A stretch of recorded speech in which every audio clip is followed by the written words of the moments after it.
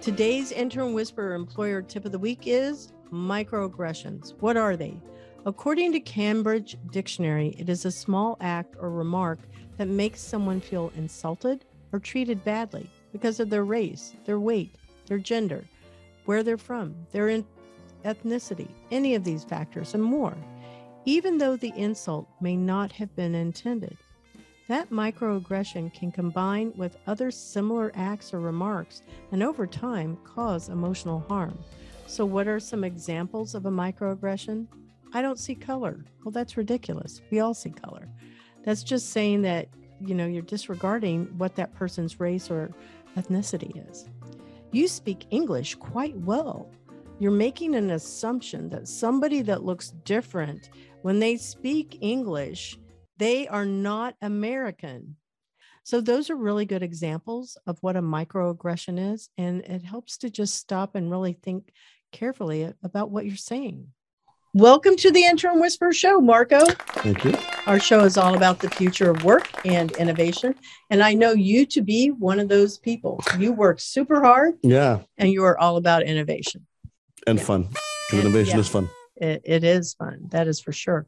So you are the owner, a freelance writer, and also your, newsletter, we'll call it. Yeah, I have a news website, a tech news website, and I create content for businesses and taking my kind of journalism background and putting it to use on the other side of things, trying to help businesses tell their story. That's awesome. Yeah. I look forward to doing that with you too. Yeah. It's called Orlando Tech News. Yeah, the website's called orlandotechnews.com. And so I was a tech reporter for a while at the Sentinel, and I decided to take that and create that news site. That's one side of what I do. The other side is, like I said, I stay downtown, and there's some businesses I work with in Orlando to tell their story and craft their story and discover their story and that kind of fun stuff. That sounds interesting. I know we're going to be digging into that during our show. This is usually how we start the show. I want you to tell us, our listeners, 5 words that you use to describe yourself and why those 5 words. Okay. We've rehearsed this. Yes, we did. And I'm probably going to forget them anyway. But the first thing is definitely family. I think that's, I would probably be ostracized from my Hispanic race if I did not say that, because family is very important to the Hispanic community. But, I do have my family at home in Chicago, which is where I was born and raised. Parents passed, but we try to be close as we can. But, like everything, sometimes it could be closer. So the family is definitely one of the big words to explain kind of my whole being right now. The other ones are a little more fun, I promise. So the other one is family can be fun. I know, but sometimes they're not fun. But family can be fun. You should just make sure. Some people would push back and say, "No, my family is super fun." No, I like my family, but technology is clearly one. As I was a tech reporter for multiple outlets for about 10 years. Before that, I covered other more newsy, or more like city government type stuff. Yeah, traditional news. Right? Yeah, so technology is another one. Not just because that's what I did for a living, but I do embrace technology. I think if there's anything new out there, I try to get involved in it early, which is why I got involved with Peach, which is no longer around. But it's like I try to adopt all these new platforms, some of them with varying success, but I do like the technology. I like where we are. I do love tech, and I'm very nerdy when it comes to that kind of stuff. Who knew that being nerdy would eventually become cool, right? Right. The nerds are the cool guys, man. I'll tell you what. And right, even now, you look at gaming. Gaming is my third one, which is obviously tech related, but I've been a video game gamer for a very long time, since the mid-80s. Favorite game changes a lot. Right now, I'm doing this game called Horizon Forbidden West, which is a sequel to another one. I'm also no, Download it's like a console. PlayStation 5. Yeah, I'm a console gamer primarily. I don't do a lot of mobile games. I've tried them, but they don't appeal to me. Probably because I'm just used to the grandeur of like these big long open world games, and so I like long games. Like I'll put I think my record is like 150, 160 hours into one into Whoa. one game, which by the way, that is dwarfed by some people. Some people, and that This was, is not all in one setting, of right? course, no, Oh no, my God. no. Could you imagine? I can imagine 5 days straight of gaming. Yeah. And that was The Witcher 3. So that's definitely one of my favorites. I also like sports games. I'm a sports guy as well. So that but right now, it's been cool because I'm from Orlando, and Orlando has Electronic Arts, which is a big video game company, and it's been awesome to kind of see, my interest from when I was a boy now turn into like combined to what I'm doing now that I'm in my 40s. So those are three, right? We have tech, family, gaming. Well, you mentioned sports, and Sports. that was one of your key Yes. words. So sports is another one. Um, it's really I grew up. My dad was a big baseball fan, and he introduced us to sports very early on. I can remember one of my first memories of him was me being really sad because my sisters and my mom were leaving Chicago to go to Mexico to go visit, and I wasn't going, so I was sad they were leaving. But my dad kind of settled me down by taking me to a Cubs game right after they left. So, How old were you? oh gosh, probably I'm gonna guess it's probably wrong, but probably like a 5 or 6 range, if not Oh, younger. okay. If not younger, I remember there's a picture of me with like a little Cubs helmet, and it looks like those like little ice cream helmets. But yeah, I was a little guy.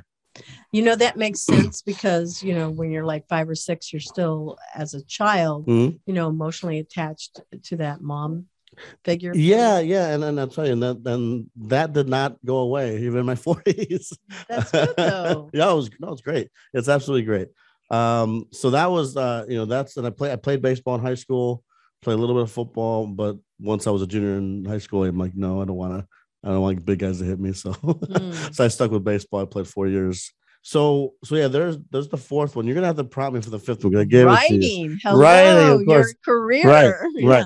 I can tell you like all of those other things and they feed into your writing. Mm. So to me, it's like it's not unusual to see that as like Right. the Well, I mean, last does not mean the last. yeah. So I was writing, obviously for my career, but the funny story about how I started writing. This is way back in the late '90s. I was in my early 20s, and I wrote for a blog, just a random blog. This is like in the late '90s, so there weren't a lot of blogs out there, but there was a blog out there that just took freelance submissions that I wrote, and it was okay. I don't have it, but I wish I did. But it's probably really terrible compared to what I can right now. Um, but in my mind, I got laid off from a job um, uh, in manufacturing. At that point, that was like a really bad moment for manufacturing. So I got laid off from a job, and I didn't have a college degree, and so I told myself then, I'm like, I never want to ever be laid off again without a degree. So that's when I went back to school, which was like in my early 20s, like 24, 25. And at that time, I had written this one blog piece, and I started thinking like what I should do, and I'm like, I like the Chicago Cubs. I want to write for the Cubs. How do I write for the Cubs? So I chose journalism. So it all started with sports. It ended up being like tech news, but yeah. So that's how I got into writing. It was really just I needed a degree, right? Because I didn't go right after high school. But it was yeah. So that's kind of where I almost fell into writing, and I'm glad I did. It's a lot of fun. So where did you go to college? So I started. So funny story. The company that laid me off, even before or I started going back to school. Even though I made my decision. I needed a degree, but they called me back. So the first like couple of years, I was doing a community college in Elgin, Illinois, which was Elgin Community College. Just taking, I worked a night shift then, so I would go to school during the day, go to work at night, rinse and repeat the next day, and then eventually I ran into counselors at Eastern Illinois University. I went to a writing conference, actually, a journalism conference, junior college journalism conference.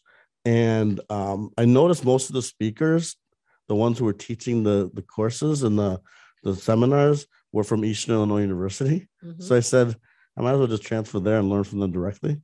Mm-hmm. So I transferred out there, quit my job, for the other job, to go and just kind of jump into this world and see what happened. Like I didn't have a B plan. Like I didn't have a plan B. This was my plan B. And so like I worked my butt off in class. I lied, not in class, in the newsroom, in the school newsroom. I was really I tried my best. I didn't try great in class, to be honest, but yeah. So I went to Eastern Illinois University, go Panthers, and I got my degree there, and that was the smallest school in Illinois with a journalism degree, not a communications degree. But you said it's a 4-year school or 2-year? 4-year. Okay. So I went to Elgin Community College for about a year and a half, mm-hmm. and then ran into the EIU guys, men and women, the professors at the conference. So I transferred right after that to Eastern for about 2.5, 3 years. And that was the smallest school in Illinois that had a daily newspaper. And so like I did the equation in my head. I said, if it's smaller, that means there's less competition for bylines. So you get a lot more practice. And by the end of my time there, I was the arts editor, sports editor, editor-in-chief, assistant sports editor, campus editor, entertainment editor. Okay, so, but let me ask you, how many people were on this? That sounds like a lot of roles. Yeah. No, not all at once. I mean, like from semester to semester. Okay. That's what I mean. So there was, it was an okay staff size-wise. We put out a daily. Sometimes, depending on like the fluctuations in our staff, it could be like 8 or 16 pages every day. Wow, that's a size. Yeah. A school paper. Mm-hmm. Yeah, for a small every school too. Day? Mm-hmm. Yeah, but that was back in like the mid 2000s. Yeah. Now that paper is all digital now. So there is that whole. There's been a lot of. To put out a digital paper every day is a lot. Yeah, no, and it's but that's the thing. It gives you practice, right? Mm-hmm. So by the time I left there, I knew how to cover anything really. And I even knew how to design because I did some design work some nights too. So just kind of all pitching in where you could. So you mentioned a couple of other things. At that school, was there a theater program? Yes, there was a theater program at that school. So were you covering, because I know you like musicals, anything in the theater? Was that no, not really. So I was the editor of the arts section, the entertainment, and that was more entertainment section. How did you get the role of editor? Have to apply. You have to apply. And who decides if you get it? The advisor to the paper. It was Joe Gisandi, who's actually used to live in Orlando as well before. A very weird coincidence, but so I had an interview. Same kind of thing you would think in the professional world. Yeah. Traditional. Had an interview. How are you gonna set up your staff? what any changes you have that you would want to make, and that kind of thing. So and it was I think when I applied, there was like 2 or maybe 3 others that did, and then I applied again later. I didn't get it, so I'm not pretending that everything went the way I wanted it to. But it was great. It was a really good experience out there for a lot of reasons, and even that the editor-in-chief interview process it helped me out. Well, so I think that if you applied and you were picked by an adult that oversees the program, that must have said a lot of confidence. So arrogance, I would say no, because they saw somebody that was really good at organizing people, maybe managing them, obviously somebody that could provide good feedback. So they made a good choice, right? Yeah, I mean, like I don't mean to like belittle or like downplay, because I do think that just by the path of my life, I've learned how to deal with people, right? Mm-hmm. And how to wrangle people, if you will. And I think I see that, or I try to use that in kind of everyday life, trying to like track down a source, right? Or figure out what source to call, and then, be present for whenever that person happens to be available, just to make sure that we get this meeting done, right? So I do feel like a lot of those skills are important to me now. I just didn't know it then. Right back then, it was no big deal. I'm just doing this. Right. But the more I look back on it, the more I realized that I was practicing then what I do now in my career, which I think is what you need to do in college. So you kind of led into our next question, which is your educational background. You covered that and some of your industry, but there's a blank between college to where you are now. So talk about what that journey was like. It was awesome. It's been awesome. I mean, I think I'm going to say this in journalism kind of saved my life in a sense, in that I had a direction then, right? Before then, I was working at a factory, which not to downplay that at all. But that wasn't what I wanted. What was it? Textiles? No, it was metal machining. It was like metal like stamp cars? No, car parts, computer connectors, little tiny ones that we don't ever see. We would make those for some big clients. So, but that wasn't what I wanted to be, right? And at the time, I didn't know what I wanted to be. But I feel again like journalism just kind of like got in my way once, and I fell for it right away. So I mean, yeah. So the career has been great. I started, I want to say 2010 or something like that, so around then. And initially, my first job was as an education reporter in a small town called Galesburg, Illinois. Population about 8,000 or 9,000, I think, at the time. But there were a lot of rural school districts around there, so that was my education beat. And that was good because that was my first professional job. I had an internship before that with the Associated Press, which, if anyone knows, is one of the biggest news organizations in the world. And I was this close to actually getting hired by them, but they just didn't have the budget at the time, or so they told me. I hope they didn't lie to me. 50 years later, 2009, I am an intern, and that happened in Clear Lake, Iowa, which is very, very north of Iowa. And Associated Press, the Iowa bureau, they just covered all of Iowa. So that was one of my first big stories that went like worldwide. I wrote the 50th anniversary story of this real seminal moments in rock and roll history. Yeah, and you could probably find me. Yeah, I'm trying to remember because AP sent me everywhere. Pardon me, AP, the wire service went everywhere. So I'm not sure exactly. You'll see like in the India Times and but also like a bunch of papers like in every, because we were a wire service, right? Oh, here I see it right now. It's actually on this page. So that was me as an intern. I did that as an intern. So that had to be amazing. Oh my God, it was spectacular. The coolest thing about it, and this is going to sound so dumb, but I drove from central Iowa to northern Iowa. Like before I wrote the story. Okay, once I wrote the story, that was awesome, and all the feedback was great. But before I wrote the story, my first thought was like, wow, they're going to pay me to drive all these miles. So like the reimbursement, I had never like done a like super long trip, but so I went to the city of Clear Lake. I talked to their mayor. I'm looking at the and I called the Rock and Roll Hall of Fame people to get their thoughts on it. And that whole internship was really cool because I also got a chance to do stories about like farming and like that I never ever thought I would write about, but it was really interesting. Potholes in rural areas. Which, infrastructure just is not that great in rural areas. No, it's not. So that was my experience pre-professional. And then I went to Galesburg as an education reporter, and I had done 2 internships with this thing called the Daily Herald. They pay? Yes, so this is what I want to say. I never took an internship that wasn't paid. That's not a bold, how dare you not pay me? It just happened to have paid offers. Yeah. I did have a couple offers of like unpaid. I couldn't afford it, to be honest. I mean, remember this was my second life, right? It wasn't like I had this other, career going on, and I can like and more power to people who do, because that's great. That just wasn't me. Yeah.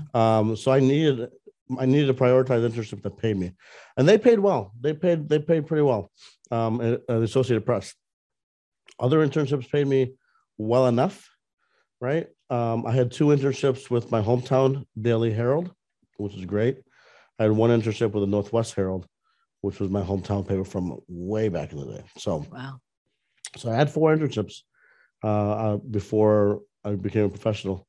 And so the Daily Herald, where I was there for two summers, that was and if I'm rambling, I apologize, but they hired me right after Galesburg. So I was there for a few years covering like local government and do people in journalism, I have no idea. And I know I'm talking about a time that's a different time. Yeah, sure. Are they paid well? Is it considered a good paying job? No, it's not. I think, and you see a lot of talk about unionization in journalism right now, and a big part of it is that there's for a long time, and I'm going to say things that might get me in trouble, but whatever. For a long time, there was a expectation of work instead of let us pay you for the work. You know what I mean? Mm-hmm. Where love of the game type thing, mm-hmm. where you love it so much, so it's like teaching, honestly. Yeah. As a teacher, no, they don't ever get paid what they should be paid. And it's like, sorry, we don't have raises this year, or only a limited amount, and even the raises that do not keep up with the cost of living, but you do it because you love it. And I mean, don't get me wrong, there is an element, but at the end of the day, you need to get paid. You need to get right. It's like, I think most of the raises I got I received during my career were a result of me moving to a new job. I think the first time when I met you, it was I think it was a TEDx event. Okay. I think, but probably I'm totally wrong, because I remember, what I remember was I was talking with Dana, Dana Rockamore, and she and I were there. I remember Greg Pollock came up, and then you had come up. And it couldn't have been a TED event then. I'm going to guess it was probably a starter studio event. I mean, I would guess it's a meetup of some sort, right? Yeah. Because I know when I first got here, there were a lot of those. Like they had just started, from what I understand, they had just started a lot more organization of those kind of meetups and those kinds of events, and which is good for me because I was trying to get ingrained into the community, right? So it was on me to jump out there and be out there talking to people. How'd you end up in Florida though? Because you're in the middle of the basket of the United States, right? So that is also an interesting story, I think. Yeah. I had I wanted to get to Chicago to get back home. Mm-hmm. And the Chicago Tribune owns the Orlando Sentinel. Oh yeah, I remember. So in my mind, let's go down to Orlando. They have a tech position open, and then after a couple of years, see if I can transfer to Chicago to go get close to my family. And that was a route a lot of people did take. I mean, I shouldn't say a lot, but there were a few people who did transfer from Orlando to Chicago, and now they're working for the Tribune. It never got to that for me because I got down here and I mean, a couple of things happened. Number one, I ended up really digging Orlando, right? And as much as I love Chicago, I love that it's what day is it? March 15th, and I'm wearing shorts, right? Yes. And it's cold. It's cold. I was born in Kansas. I lived in Missouri. I've lived all over. Everywhere was always cold, and this is like, no, I do not want to live anywhere else. I agree. So I mean that's one reason I fell in love with it. I'm also like a experience nerd, right? Mm-hmm. Well, like I love the theme parks. I went the first like several months. I made sure I went to every single one at least once just to get the lay of the land and everything. Mm-hmm. But I also like the little Ferris wheel or the Orlando Eye and like that whole iDrive area. I like Gatorland. So I mean, I like the experiences. I like so that kind of helped make my decision as well. Mm-hmm. And yeah, I mean that was that was the reason I came down to Orlando. So how is journalism different from social media content? Because I think that we've had this other UCF professor come on the show, and he teaches journalism. Right.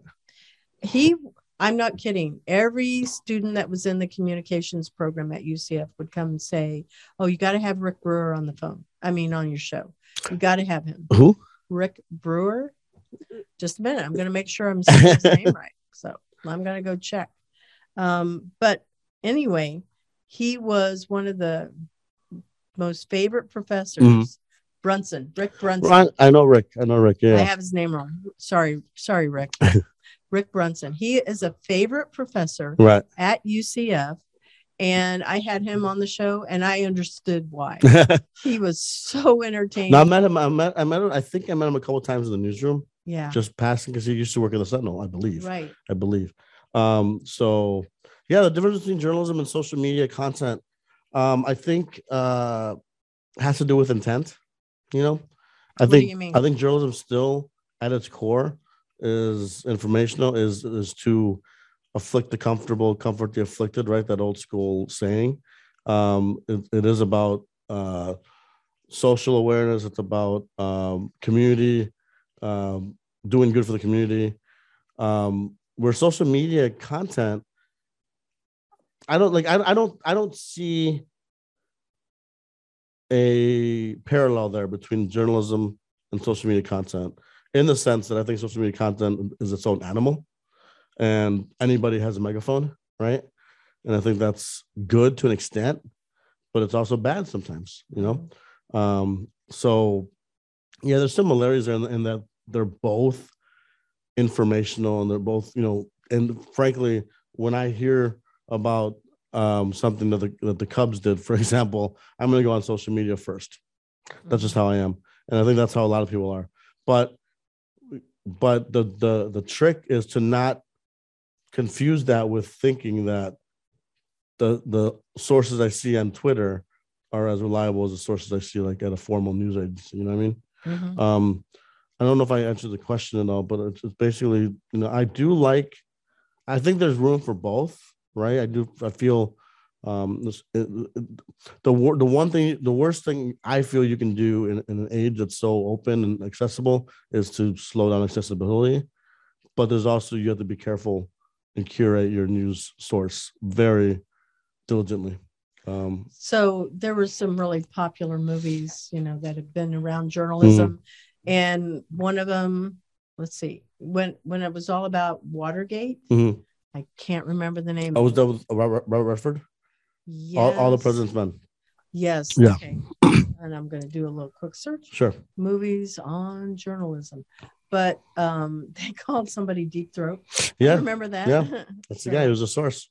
So they had, let's see, gosh. All the President's Men is what it was called. It was with Robert Redford and who was that dude? Dustin Hoffman, I think maybe. I might be completely wrong.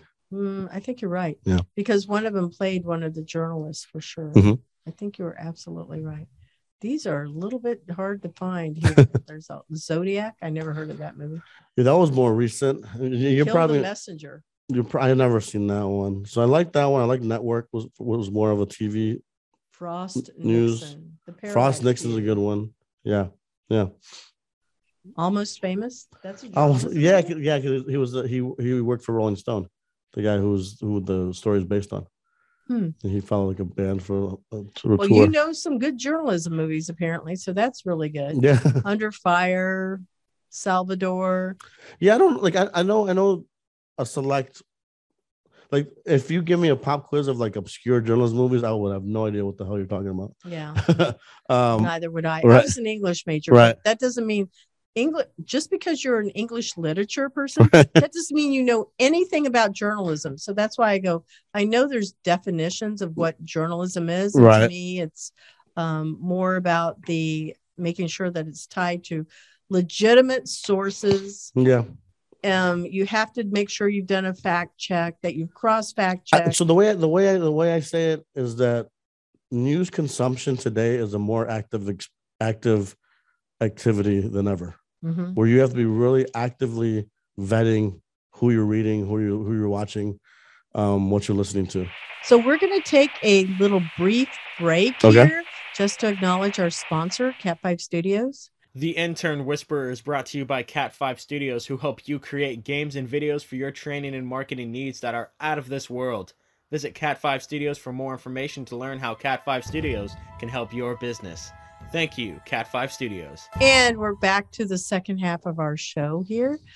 This has been a great conversation. We may not make it to the second half of the stuff because I had other questions.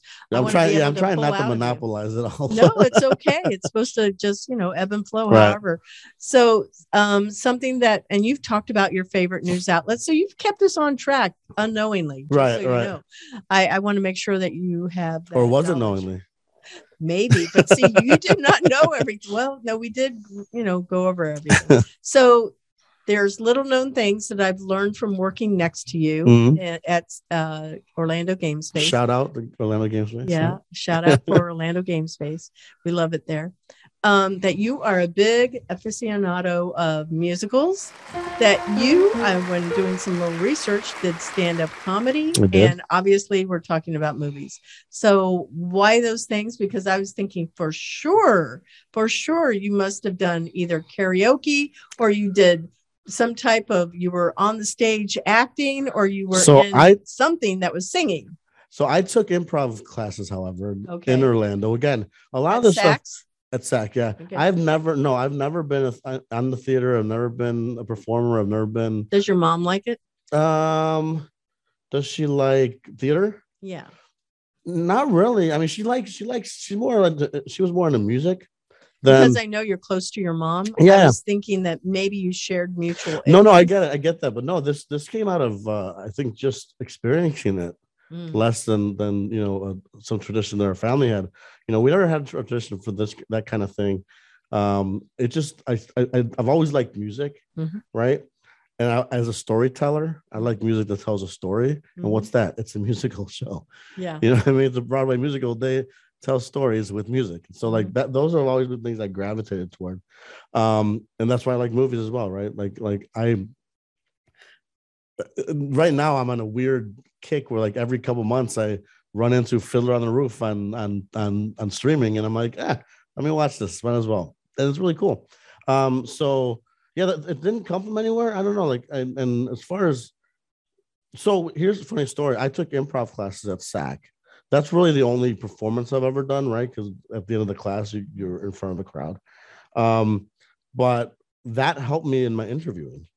Because I think that is something that people don't understand or don't know, that like when you're interviewing somebody, as you know, you have to be able to think on your toes. Like you could have, I remember when I teach, so I teach journalism students every summer, right? Yeah. High school journalism students. And one thing I tell them is get your bullet points ready, right? Because that's a nice crutch for young journalists who are trying to learn how to interview, right? But I say be very, very prepared to not even use any of those bullet points. And by bullet points, I mean like have like 5 questions set up that you want to ask your subject. But the trick with really doing good work in interviewing is being able to be flexible and be agile and say, okay, this guy just said something really cool. Let me go on down that route. So the improv classes helped with that because you're more present in the conversation, right? Yeah. I don't know if you've ever taken improv classes, but the thing, I went down when Saks had some, I don't know, I wasn't doing it, but I was in the audience. Yeah. And they were talking about how improv is so important to have in your business, I guess, day-to-day business. And so that you could think, like you said, on your feet and all of these things.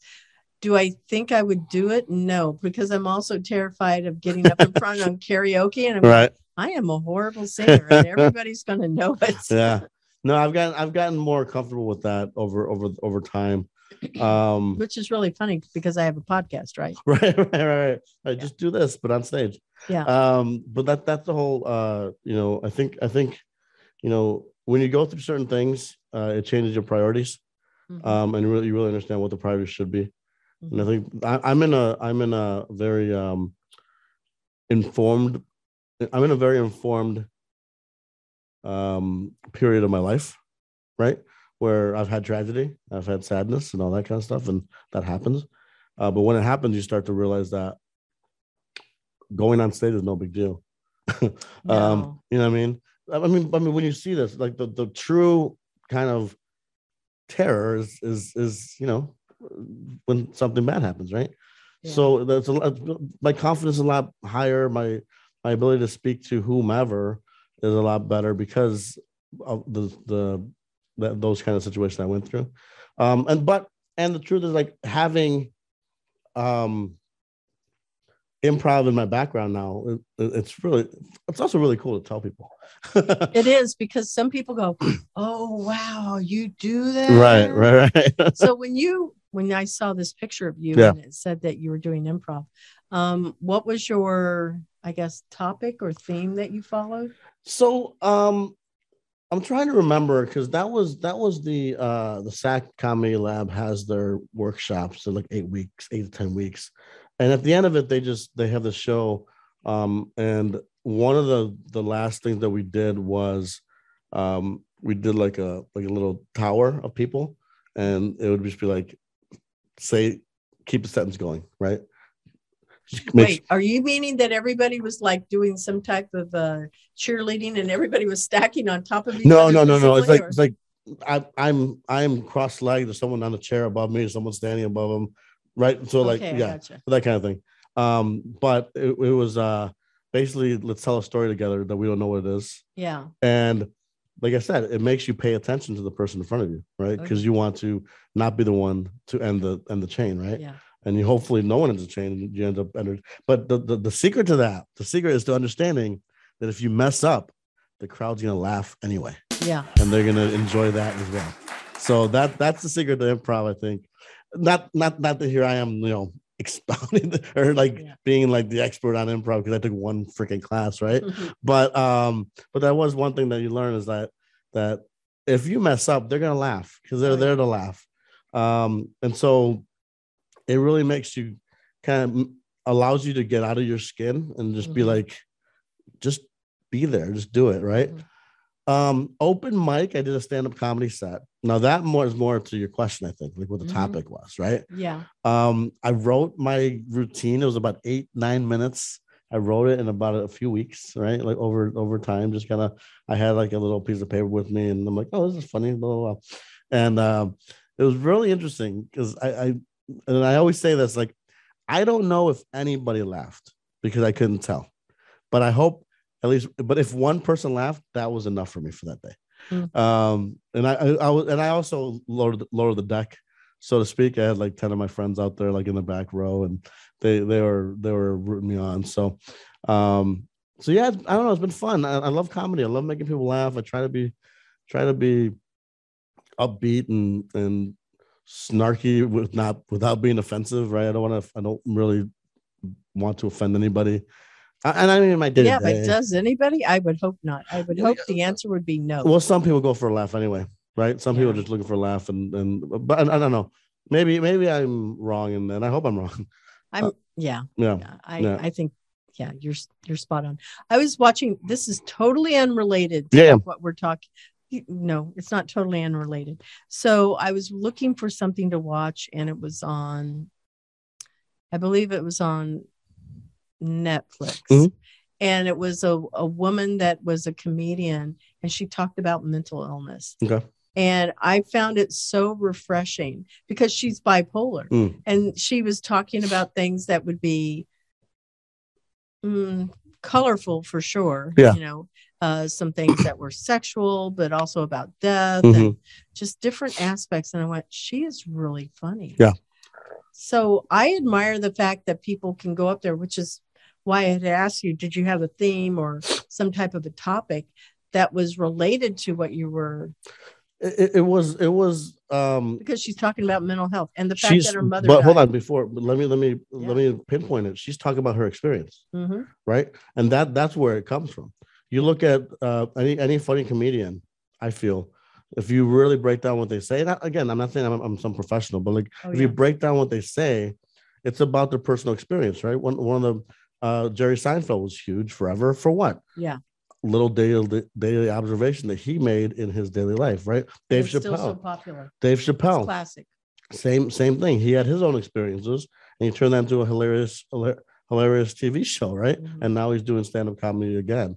So when I was writing it, again, there was just one outing, but it was really cool. When I was writing it, I that's what I tried to do. I tried to just not make up jokes, but tell stories. Mhm. And I think, again, that goes to what I do. I'm a storyteller. I mean, that's what I think. If you had to pinpoint one word to describe me, I think it would be storyteller, right? And those I just happen to try to make funny. Mhm. So I know when you and I sit next to you, you'll start asking me some questions, and I think I'm more of the just a sounding board for you, to be honest. But you raise always some interesting questions, like, well, what about this? And what about this? And I think it's just how you process what that story that you're going to share in print is going to be. I think one of the things to me that I think makes me a skilled storyteller, I feel, is I don't just jump on the first story. I can interview somebody. No, I bounce ideas past you. And you go, no, that's not really what I'm thinking about, right. Because you have a plan. Well, not only that, so like if I'm interviewing somebody, like, and I hear something interesting, that's not necessarily gonna be the story, because I know there could be something more interesting coming later, right? So now it's smart when I hear a nugget that could be a really good focus of a story to dive into it and get as much detail as possible in case that ends up being the nugget. But at the same time, I'm also open to let's keep talking to see what else I can jostle out of your mind, right? So that's so there's that element of building. You have to build almost you're internally building a case for a story, right? Like, this story was great, but okay, now we got this story. Now in your mind, you're balancing which one do I. So when you figure that out, it just jumps onto the paper, onto the file. No, I think you're very thoughtful in how you. I'm not being kind to you. Yeah, no, yeah. I think you're very thoughtful in how you approach it, and you're mapping it out in your head. And you also want to make sure that you're being very specific about what the message is supposed to be. And, we know that you and I both know that every word has power. So we should be very mindful of the words, right? You have to be deliberate. Like, you have to, like, there are, if I'm not on a time crunch, like, I'll read my story 3, 4, 5 times before I hit send. Oh my God, yes. And and what I like to do is read from the back to the front. Yes. So that you get to read each of those sentences and paragraphs independently. I read out loud and I read really slowly. How do you like to communicate with others? Because I know my mind is going a million miles a second. I don't know about you, but I have to sit here and go, all right, for me to focus, I have to read slowly and out loud for me to make my mind slow down and pay attention to, is this the right word? Is this spelled correctly? Yeah. And I think to take it to another level, is there a better word for this right word, exactly. right? The word might be right, but is there a better one? And I think that when I really buckle down and do that, and again, I don't do it all the time, admittedly, but when I do, like, I read the story, I'm like, that was really damn good. So that is, I mean, that's again, it comes back to listening. Yes. Right. When you're actively listening with a purpose, and the purpose is, I want to find a good story. You know where to say, hold on 1 second. Let's elaborate on that, because that could be my lead. Right. And you start asking, like, okay, what color was the car? Like, how old was, you know what I mean? And that, all that kind of stuff. And that's, I hope, I think that would be a really good secret to good storytelling. Like, I'm going to teach some class of a little seminar on feature writing. And I think that's part of what I want them to understand, is that, you have to be actively listening. So we're going to switch to the future questions. Yeah, sure. And you can pick one. Okay. So do you want to talk about the impact that COVID's had on business in the future? Remote, blended, on-site, flexible work. What do you think it's going to look like for the future? Okay. I think you're going to pick this one. Robots, AI, augmented reality, virtual reality, or some other type of technology. How can it be positive or negatively impacting our industry in the future? Yes, that's the one. Okay. So what do you think? I think you get to go in any direction. Yeah, no, absolutely. I think they're tools. I think they're always tools. I mean, they're no, the more AI is embedded in some of these things, the more independent these tools will be, right? But they have to be programmed. I think they are very powerful systems, very powerful processes and processors, right? Right. And a lot of very smart people that are not me are going to hopefully push them toward the right direction, toward helping, right?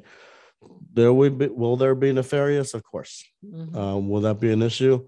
Could be. Like I don't like I'm not trying to pretend it's like a Pollyanna future that everything's perfect. Say, did we all see Terminator? Right. Probably. Right. It's highly likely. Right. So so that's the whole but I don't worry.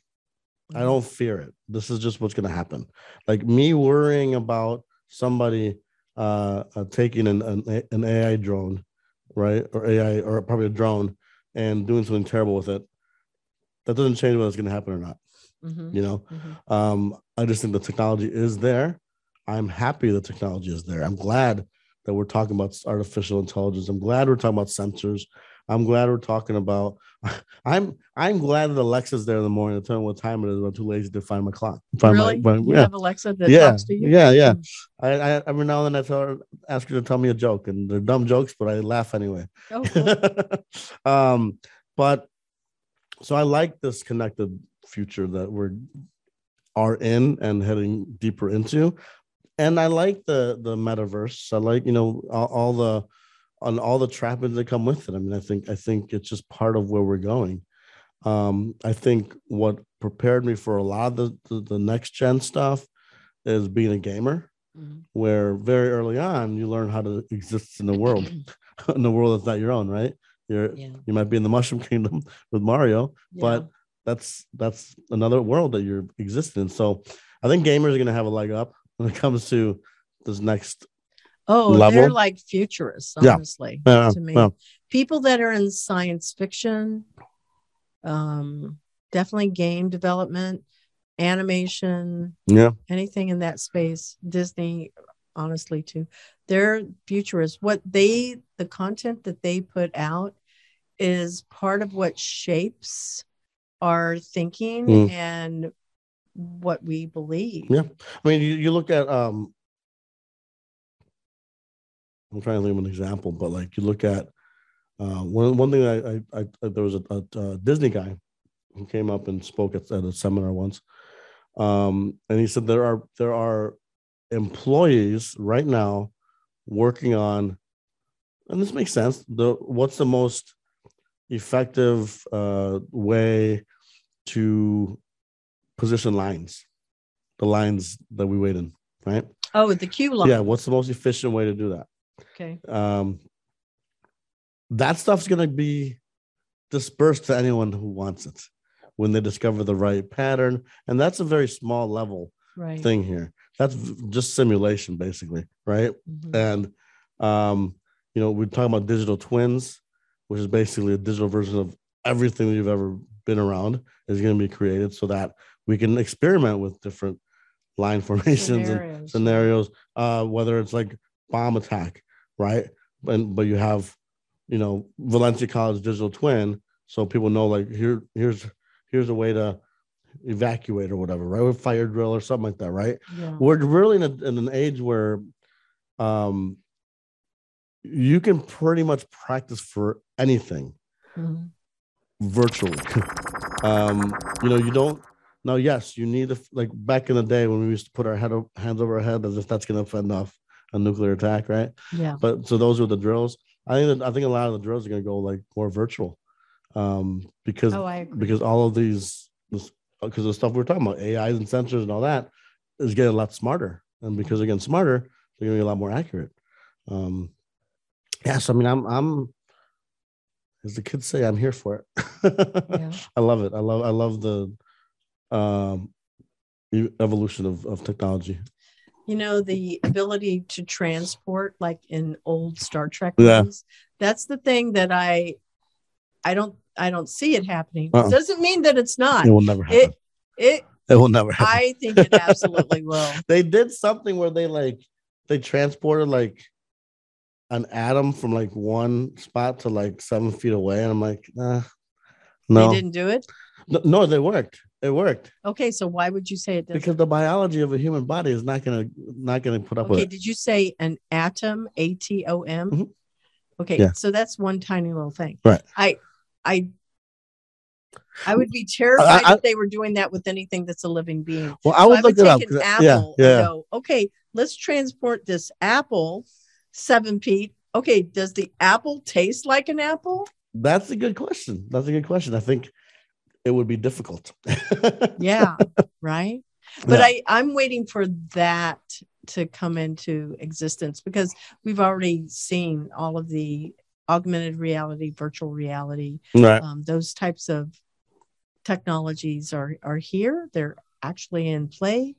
But the one about moving something to another location, I go, I don't know. I am confident though that is being worked on. Yes, we just don't know about it. What I'm interested in, because I've seen this actually, it was either camera tricks or it worked, is invisibility cloaks, right? Oh, that would be so cool. There's work being done on that, at least in Japan. At least there was a few years ago, and they showed some. Again, like I'm not sure how much was video editing, how much was it real, but it reflects like the whatever light's coming at it, something like that. I'm not a scientist, so by the way, leads me to like one of my favorite sayings that I always say. Like I've been a tech reporter for a long time, and I follow technology, but I always say that I'm the dumb guy who writes about smart people, because if you ask me about like what's the tech news, sure, I can help you with that. But if you ask me how the hell to build a metaverse, I don't Who know. Does? I mean, that takes a lot of people doing that. Right. But what I'm saying is like there was always. I remember there was like even the office we were like thought like I'd be there for tech support. I'm like, no, I'm not tech support. I'm a tech reporter. Like tech support, again, I cannot fix your computer, but I can write a damn good story about it. So yeah, so that's I think it's interesting. I think it's exciting, and I think, personally, if any business were to ask me, I'd be like, you better find a way to exist in it, because if you don't, your competitor will. Oh gosh, it's just a new world. You can dismiss it all you like, but Blockbuster dismissed a lot of things before they went out of business. So rest in peace. Yeah, rest in peace. So there is that whole element of if you don't, someone else will. Oh yeah. So, and again, like that's not even me being like an ardent super fanboy of this new world, right? I'm just saying it's gonna happen. It's gonna happen if you either exist in it or you don't. And if I'm a business, I'm trying to make sure I'm present in all areas where people can give me money. That's true. So, okay. So best mentoring advice you want to share with our listeners? Best mentoring advice to share with listeners? No. Well, with our listeners. Yeah.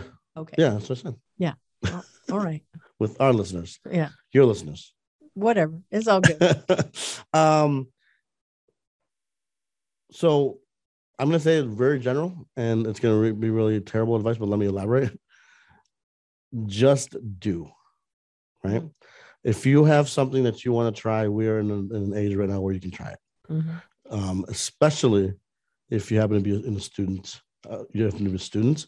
You are at both a time of your life and a time of human existence where anything you want to try, most things you want to try, is feasible.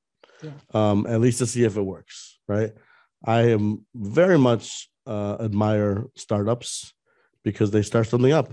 They don't know if it's going to work, but they know it's going to work, but they don't know if it's going to work. You know what I mean? Where in their mind's eye, they know this is the thing that's going to make it for them. But, things can happen, but they try it anyway. So I would definitely say that. I mean, that's something that I think is very important. Like if, again, like I tell my journalism students, rip the Band-Aid off. Right. If you want to do something, go. If you want to interview a rock star, contact them. Worst thing that can happen is no. Yeah. Right. And you might get 1,000 no's, but there's going to be one that will tell you, okay, yeah. Yeah. I mean, a lot of times you get some of these ideas that they're terrible ideas until they're good. right? And they don't change anything but the audience, right? Where if I'm pitching something to an investor, for example, 70 investors can tell me it's crap, and then but the 71st funds my next 10 years. You just don't know, and that goes back to just do, right? Just go out there and be present, and yeah, I mean, so that's would be my advice. I mean, when I started my business, I didn't know what the hell was going to happen, Right. But I'm glad I did now. So how can people contact you? Do you want to share your website? Yeah. Be careful about sharing email because, it does go out there. Yeah, no, that's absolutely. So, OrlandoTechNews.com. I'm hoping to relaunch here, depending on when this airs. I think we're like 4 weeks. Okay. So by then it'll be launched. So OrlandoTechNews.com is one place to check out what I'm up to. But if you want to connect on LinkedIn, just go find me on Marco Santana. I have a lot of inbox messaging that I do with people that just want advice on journalism or even lately it's been starting a business, and because not that I'm the best expert, but I can help, and if I can't, I know a lot of people. You do know a lot of people in Orlando's tech community that I won't guarantee it, but I would be very surprised if I couldn't find someone to help you. Oh yeah. LinkedIn and the website if you'd like, but yeah, that's kind of the places. I assume you've got a contact us page on or an email, some way that people can connect with you there. Yeah. Sign up for your news list. I have the newsletter. Sign up there. And as far as I do a lot through my personal email address still. Which is not a big deal, but you can find it. You can if you really try, you can track it down. You can find it. Right. That's right, for sure. Right. Yeah. But I'm very open to chatting about whatever, because I just want to help, and also I want to find people who can help me. Frankly, yeah, that's so, good. Yeah. Because we're built for relationship in life, and we should be able to help one another. It shouldn't just be a one-way street. I think there is room, and this is another important message I want to say, as long as I have the platform here. There's room for everyone to succeed. I think there's too many times, especially in the past, I've seen competition get people in a weird space, but there's enough business for me to succeed, and for this person to succeed, even in the same sector, doing the same thing I'm doing, because there's a lot of people who need help with storytelling. So that is very true. Well, I want to say thank you to our sponsor, Cat 5 Studios. Thank you to our production team, our video interns of Chase McDowell, David Ullman, Efren Cuevas, and Keisha Perez. Our music is by Sophie Lloyd. Sound effects by Eric Peterson, Matt Miller, Dave Francis, and Miguel Sintra. And if you would like to have your inclusion tip of the week shared on our show, be sure to record it, be able to send your audio file to info@internpursuit.tech, TECH, and include your name, your job role, and where you work. And we're going to email you our Intern Pursuit game backgrounds or send you a t-shirt.